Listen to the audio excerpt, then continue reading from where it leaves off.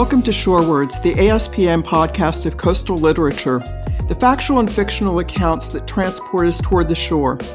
I'm Leslie Ewing, host of Shorewords, and in each episode, I'll be talking with authors about their coastal writing and with coastal leaders about their tales and stories that have inspired their chosen path. Today, it's my great pleasure to be talking with Shannon Cuniff, who's an amazing woman, ASBPA board member, also on the editorial board of Shore and Beach, talking with her about some of her journal articles and how she reached her position and her enthusiasm for the coast. But first, I'll take a pause for some information from our sponsors. The American Shoreline Podcast Network and CoastalNewsToday.com are brought to you by LJA Engineering. With 28 offices along the Gulf Coast, the folks at LJA Engineering are at the top of the craft in the areas of coastal restoration, coastal infrastructure, rivers and channels, numerical modeling, disaster recovery, and design and construction oversight. Be sure to subscribe to the Coastal News Today Daily Blast newsletter at CoastalNewsToday.com for daily updates on the events and news that shape the coastal discussion. Want to support the discussion and promote your company? We have sponsorship packages available now. Email me to learn more at chloe@coastalnewstoday.com. That's CHLOE@coastalnewstoday.com. Hope to hear from you and enjoy the show. Shannon, we met several years ago when you came onto the board of ASBPA, and you were clearly a great dynamic force coming onto the organization. And I know we've been doing a lot of environmental concerns and issues, but it seemed like you were there with the maybe sole driving purpose of greening ASBPA and bringing us into the natural shoreline situation, and greatly appreciate what you've done. But clearly you didn't just start at this the day you walked into ASBPA. You came in with a lot of history and background and great knowledge of how these things work. So since some of our listeners don't know you as well as I do, could you give them a little bit of your background? Sure, Leslie, and thanks for inviting me onto Shorewords.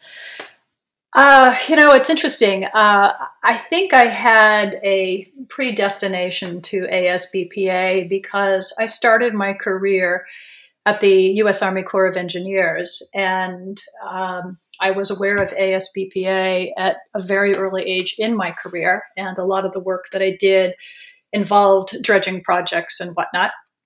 So there was that connection.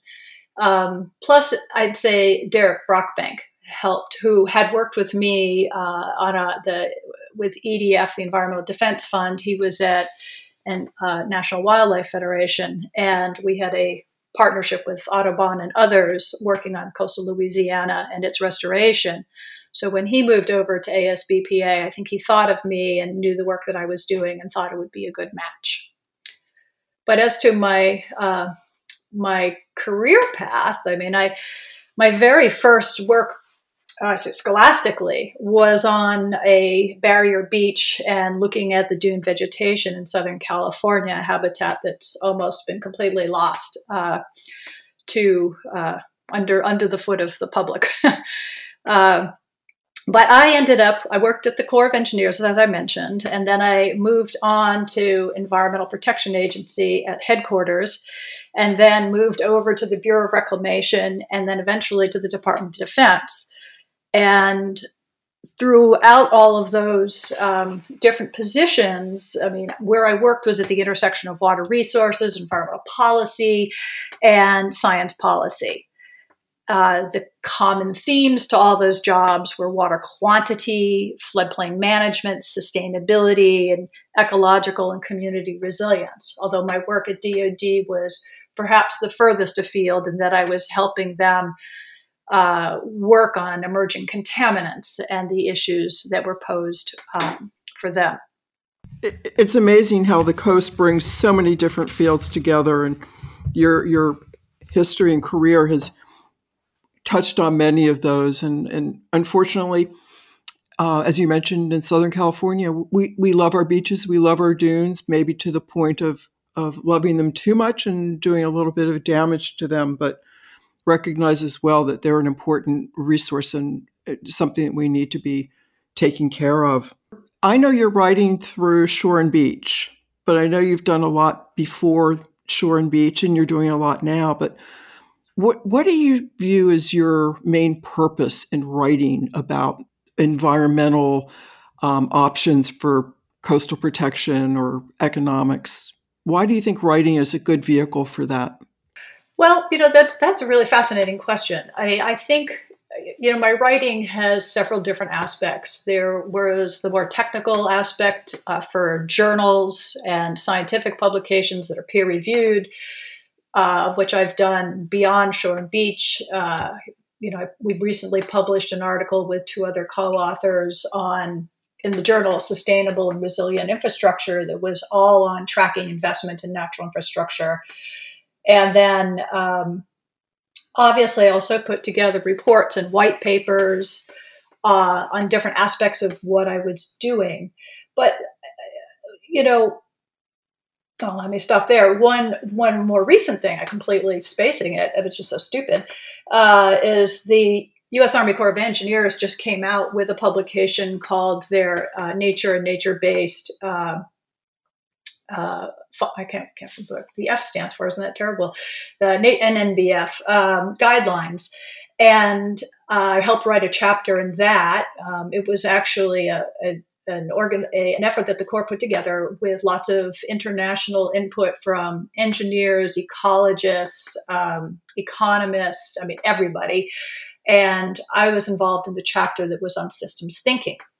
So to get to sort of your question, my writing is about, the technical aspects, so that's hence the peer review. It's about getting policy information out there and what policy information is relevant to scientists and for scientists, vice versa, and what science information is important to policy folks. So it's always been about natural infrastructure in the last decade. It's often been about advocacy. So some of my writing has been blogs. When I worked at the Environmental Defense Fund, it was through the Delta Dispatches blog and another blog that they had called Growing Returns, where I would take up these issues. And then, interestingly enough, you start blogging and other people start talking to you. So I was picked up, obviously some of the EDF blogs were picked up, but, people would ask me to write for them, and other ones were like one was called, I think, Mind in the Waters. I've already forgotten. And Bloomberg, I wrote for them twice, Bloomberg Law and Bloomberg Environment. So, I think it's important to use the communication medium in any way you can. Blogging, Twitter. I also have a pretty active Twitter account, or it was more active than it is now, but I have like 3,000 followers. So the whole point is to try to get information and get natural infrastructure into the minds of folks so they think of it as one of the possible solutions or tactics that they can use in dealing with the growing flood threat that pretty much everybody in the United States is experiencing to one extent or another. Definitely. And in California, we're also facing the equal threat of erosion. And I think erosion is underreported and underrelated. And when I talk about natural infrastructure, I actually talk about it in terms of erosion protection or slowing erosion. It may not always stop it, but it can slow it. And as well as the flood risk reduction, because all of that adds up together to help reduce damages to property. And more we're realizing that critical infrastructure is being threatened as well. And so we've got sort of many fronts upon which we're trying to do protection. I think it's great that you've carried this through from your time with the Army Corps of Engineers, and you've seen them change their philosophy, maybe not change their philosophy, but become more strong in their philosophy of recognizing nature-based solutions and engineering with nature as a real focus. And perhaps you could take some credit for having moved that dial a little bit. Well, I think it would be too much to say I took more than a scintilla of credit there. There are some major movers and shakers that are making such a huge difference in this area. But I think that it's many voices talking about these issues from different perspectives and using the opportunities to promote the concept, to work with others to figure out, well, what are the sticking points that we need to clarify or figure out and do research on to address.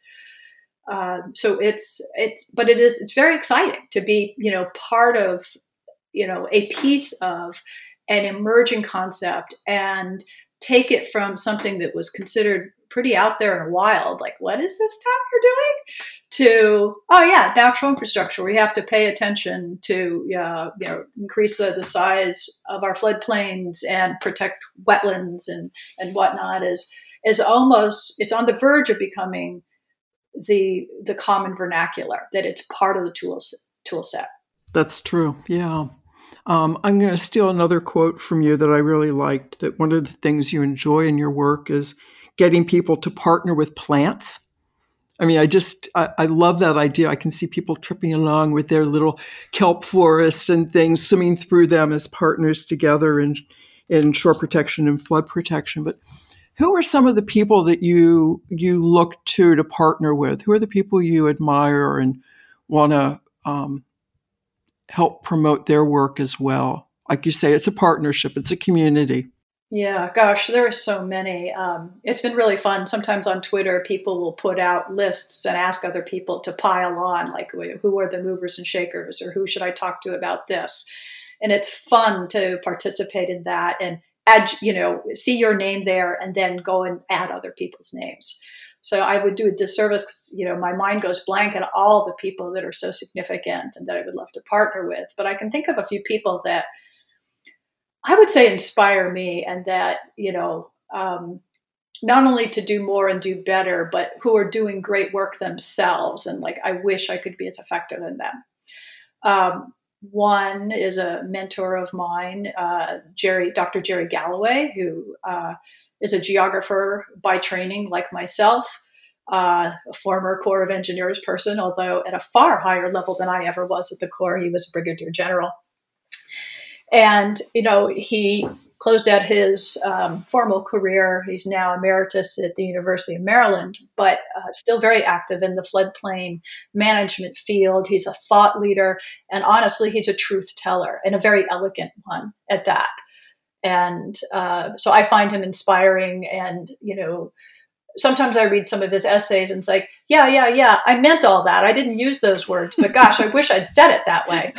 Yes. Oh, we need more people like that. Yes. Yeah.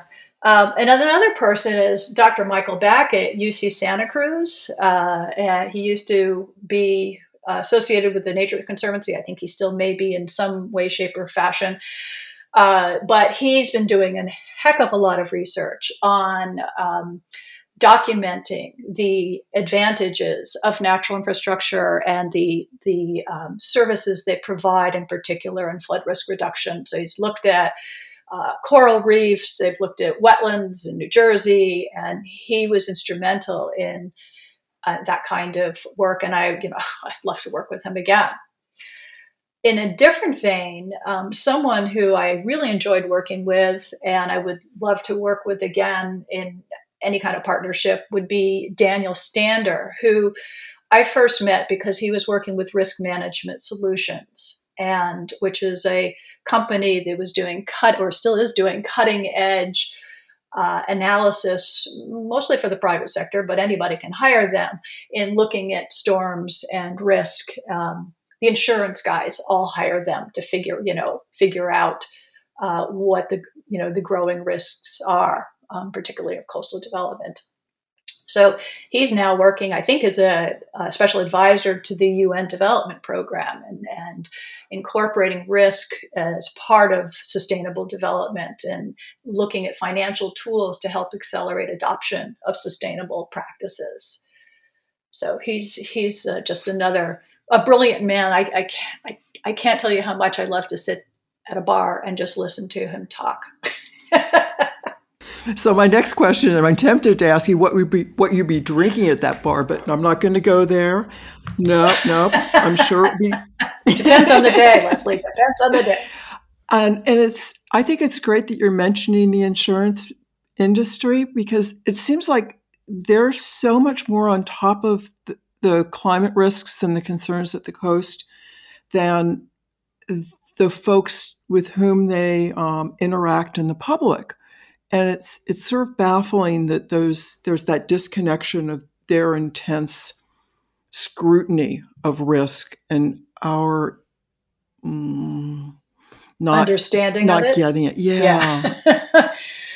Yeah. So maybe I want to join you at that bar someday and talk with you and Daniel about how we work on that part of it.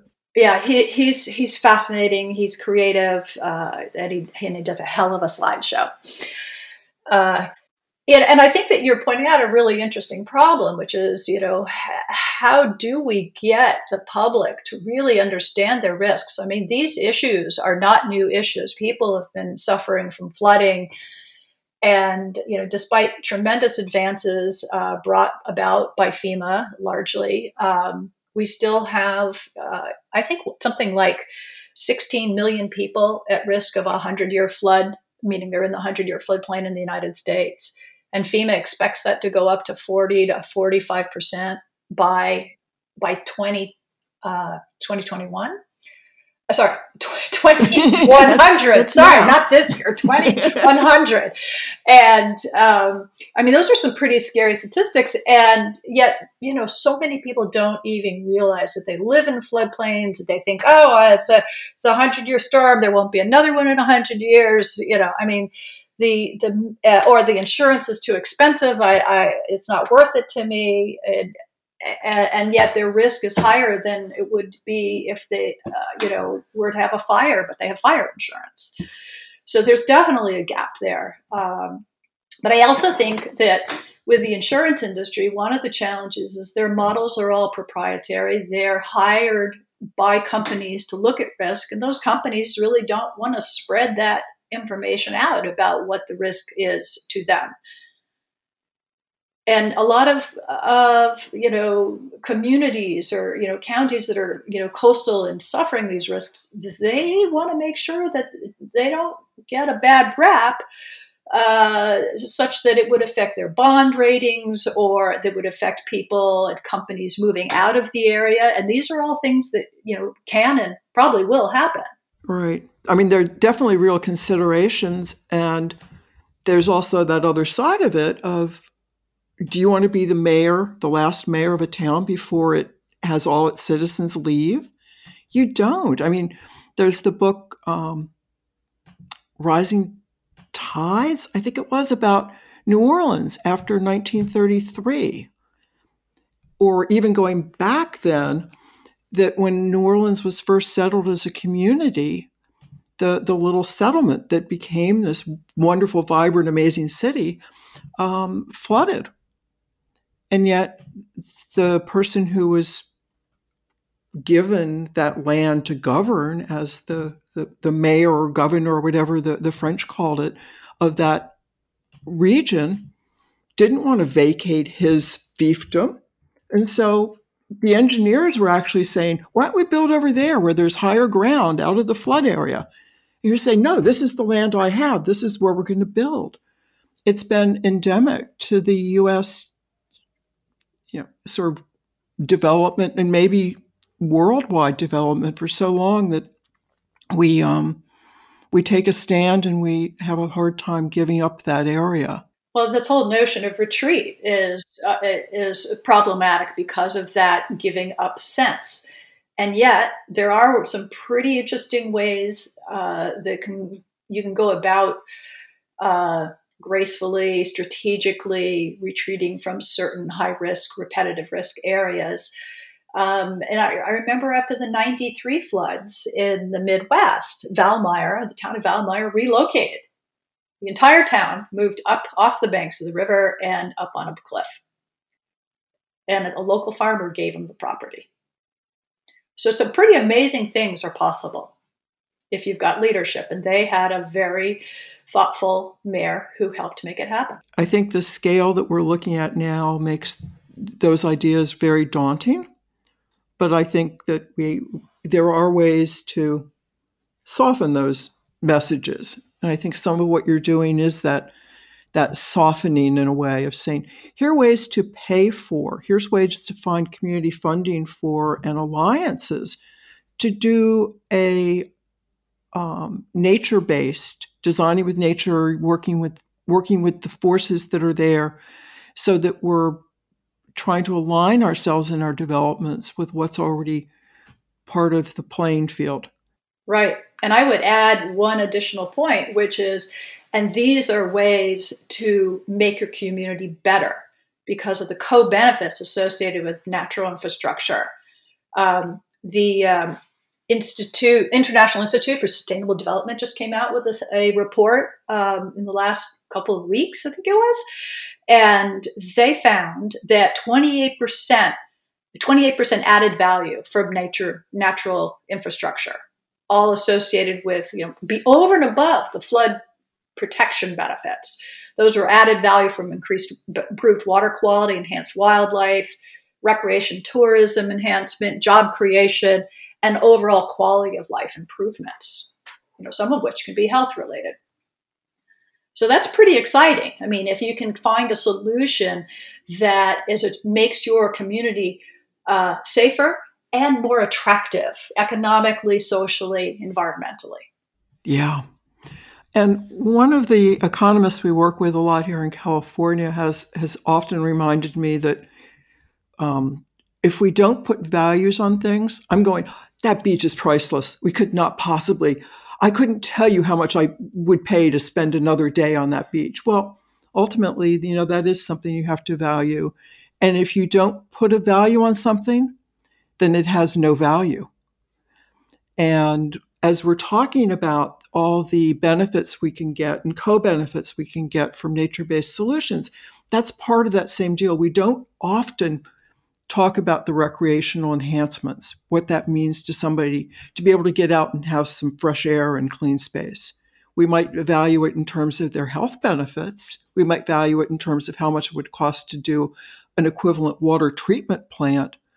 But there are more and more of those intrinsic values we're trying to recognize and pay attention to. And so I'm sure that this report you've mentioned actually talks about that some. And I'm glad it's becoming part of the metrics we're using to appreciate the good and bad things we've been doing along the coast for a number of years and finding ways to do better as we go forward. So what books would you say were most influential for where you are today?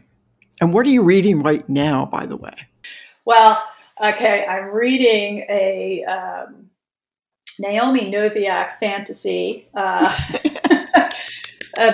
it's a historical fiction with, a twist, because there's dragons in the world and you have all of the different, from the Napoleonic Wars, basically, and slavery, dealing with the issues, what if there were dragons and they were used in different ways and they were intelligent? But you probably didn't really want to know about that. I did just read an article in Scientific American, this month's issue, that came out on atmospheric rivers, and it's right up, our alley here in terms of topics. But in terms of maybe books that have influenced, me and my choices, I gotta say the very first book was probably Ed Ricketts' Between Pacific Tides. Mm-hmm.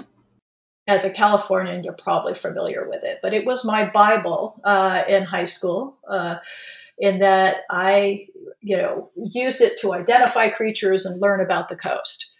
And then the other ones, more recently, I would say I really enjoyed Jared Diamond's book, Collapse.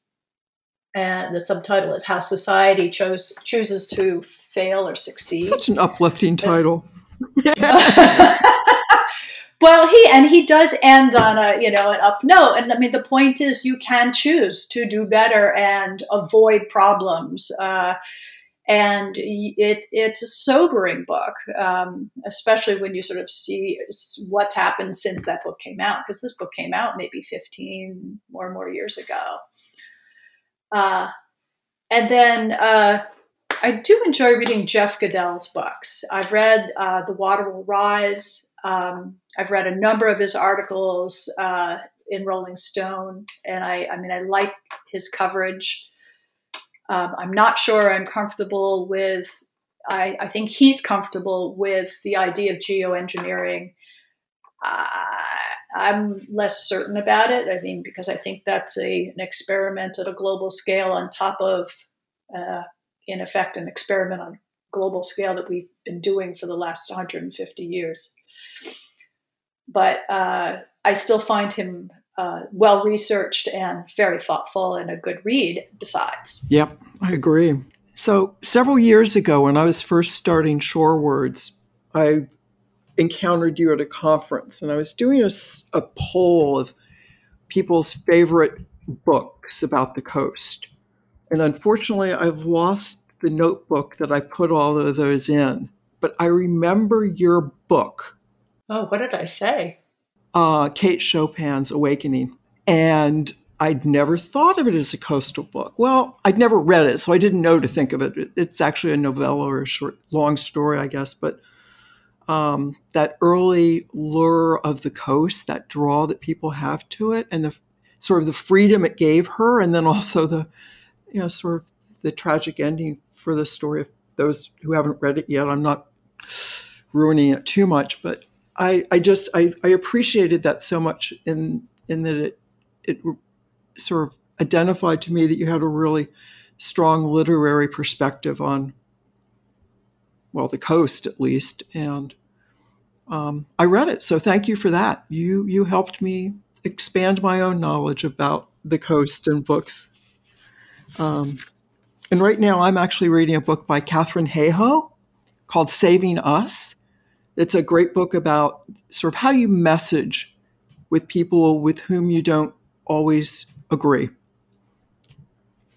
And certainly an important thing for a lot of us to think about as we start trying to talk about stuff that's uncomfortable. Managed retreat being one of them. Even the words are kind of are fighting words. We don't retreat, but the issues that we're dealing with have to be sort of also dealt with on a frank basis. Another complex conversation about not related to natural infrastructure and equity is that some authors have put forward that putting natural infrastructure into communities leads to gentrification and therefore is a bad thing. And I feel that we really need to have some really good conversations about, well, putting in gray infrastructure would also improve a community. But, what is it that the community wants, and what is it that the community needs are really the questions, not, does it lead to gentrification or not?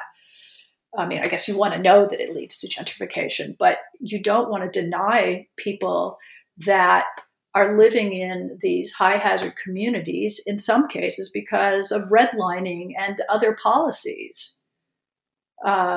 So they started off with an inequity, and now they have an inequity in terms of risk. And I feel like, are some people saying they can't have solutions because that makes their community safer?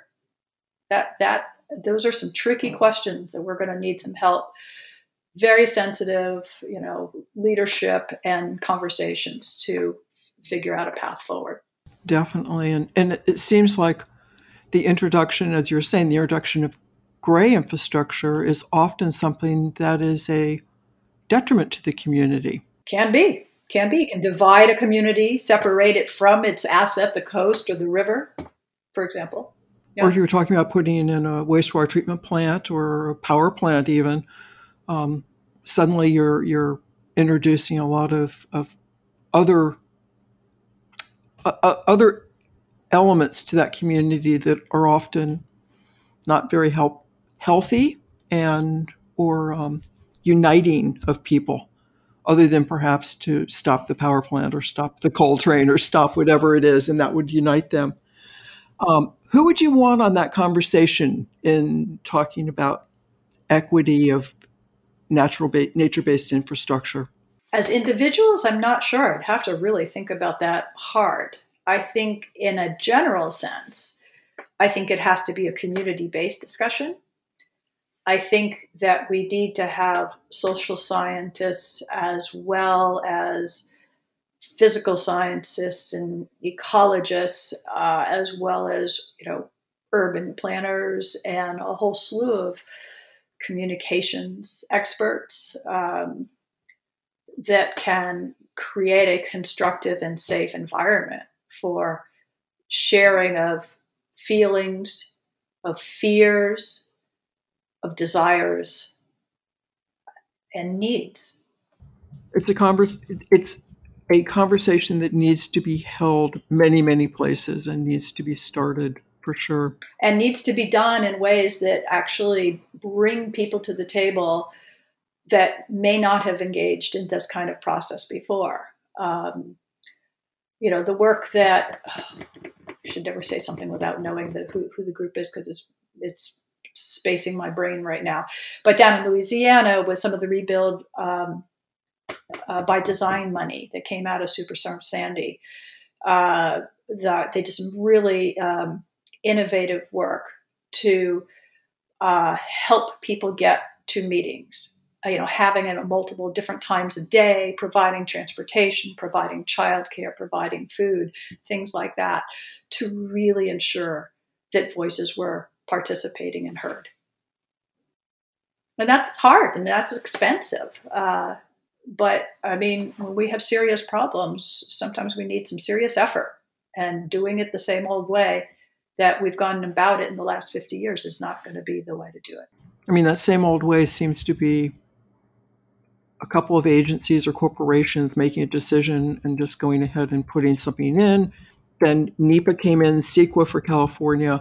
That was an overlay to it. And I think we're now seeing the next generation of how these projects are going to be discussed and framed out in a way that really does make them more community focused. And wouldn't it be nice if we were having conversations from the start that were about what do we want and need, not based on, as you were just articulating, fighting something that's been proposed or even started. Are there things you wanted to talk about I haven't asked you about yet? I'd love to talk about things I'm doing now, because I'm doing some interesting stuff. Retirement is as busy as I've ever been, which I've heard other people say. I don't know how people do it and get bored. I guess it's a personality thing. But you mentioned that I'm on the board for ASBPA, and I'm involved in 3 different efforts there. One of which is putting together an issue for Shore and Beach as one of the co-guest editors that's going to be focusing on social considerations in resilience planning. And so trying to pull out some of these questions of fairness and equity and what needs to be done, what research, what are the questions, how do we go about it? So I'm really looking forward to that. We're going to put out a call for abstracts on that in about 2 weeks. Been supporting a new program at ASBPA called the Blue Flag Beaches Program, which is geared towards both the environmental acceptability of beaches, the cleanliness, the care that goes into them, but also the ability to educate the public about the resources at the beaches.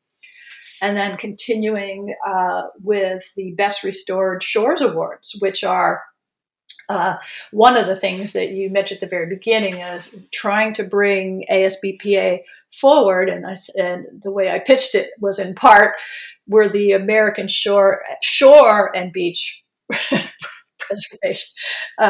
And we have beach awards, but we don't have anything for the shore. And, this natural infrastructure stuff is really picking up. And why don't we recognize and help promote good projects?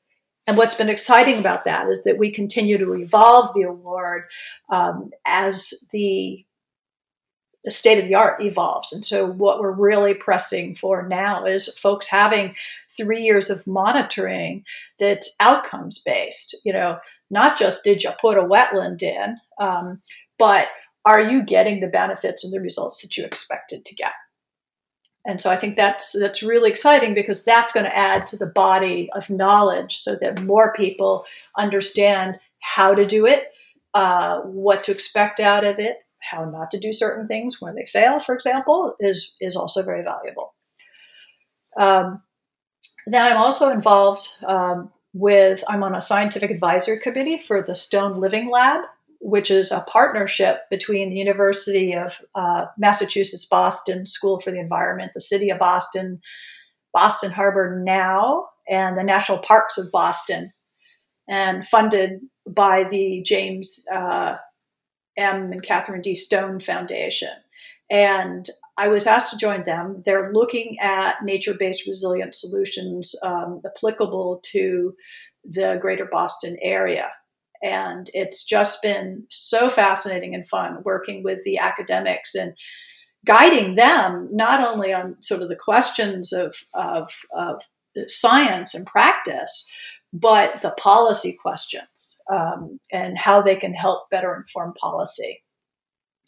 And then finally, I'm still doing a little bit of consulting work with Environmental Defense Fund, Texas A&M, and the Galveston Bay Foundation. We got a 3-year grant from the National Academy of Sciences, and we're looking at the intersection of flooding and the release of petrochemicals in Galveston Bay and the Gulf Coast writ large. So really asking the question is, how can nature-based solutions reduce the risks not only of flooding, but limit the risk of exposure to harmful chemicals? And, and where can you put nature-based solutions? What might they do? And so there's, because this issue of flooding, it's not just the flood and the water coming, it's what's carried in that water that can be just as devastating, maybe even in the long term more devastating than the flood itself. So that's a really interesting pursuit. Yeah, definitely. I'm writing right now about tsunamis for various issues. And again, the water is devastating, but what it brings with it and what it leaves behind is often the really hard part to address and deal with. But you haven't mentioned Ian McHarg. Oh, well, that's partly because I haven't done much with them in the last year or so, and I don't know if that's a COVID-related thing, since so much of the world went on a bit of a hiatus or a bit of a reset. But I was working with the McHarg School of Design at the University of Pennsylvania, and they are looking at from a design and urban design and architecture perspective they don't really call it nature-based solutions, but designing with nature in mind. And so using the natural services and looking at the landscape and figuring out, maybe it's not the best place to put a community if it's in this low-lying area. That's sort of an obvious one. But it's really, really fun working with a bunch of designers and architects. They're so creative. They're so interesting. Some of the most stimulating conversations I've ever had has been with this group of people. And by the way, they also do the fanciest PowerPoint presentations I've ever seen. Oh, I'm sure they would. I mean, in terms of color and style, they're just a joy to sit through. And here I thought all the most fascinating conversations you ever had would be with ASBPA folks, but... Well, those are pretty good too. Okay, good. With your Blue Flag Beaches connection, this may be a final question you don't want to answer, but what's your favorite beach? I do live very close to Lake Champlain. So I got to tell you, there are some lovely beaches that I did not know about until I moved to Lake Champlain area. And thinking about a purely coastal beach, I still have to say it's the beaches in East Hampton and Amagansett. I used to go out there in the 60s before it was super discovered, when it was still sort of an artist colony and, of course, a few very wealthy people. Now it's very different. But, oh my gosh, those dunes and that white sand, just spectacular. And I'm sure there's about 10 I could list for California, but maybe the one I went to and did my master's thesis is probably nearest and dearest to my heart. It's not a public beach, though, because it's on the Pacific, what was the Pacific Missile Test Center and is now the Joint Base, I don't know what it's called, Joint Base Ventura, Wainimi, something like that. There are some great beaches, and we all recognize how wonderful they are and want to find ways to keep them and keep their functionality. And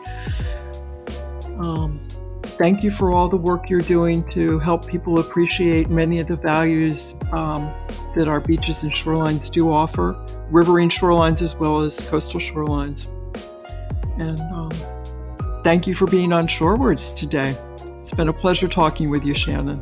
Thank you for all the work you're doing, because, beyond Shorewords, but including Shorewords, I think it's great to have these outlets and reach more people. Hats off to you guys. Thank you. And for the folks who've been listening to this, thank you so much for giving us some of your time today to listen to Shorewords. I hope that it's giving you some inspiration, a little bit of education, and encourage you to look differently at your favorite beaches and shorelines. Till next time, enjoy the coast and your views of the shore. Goodbye.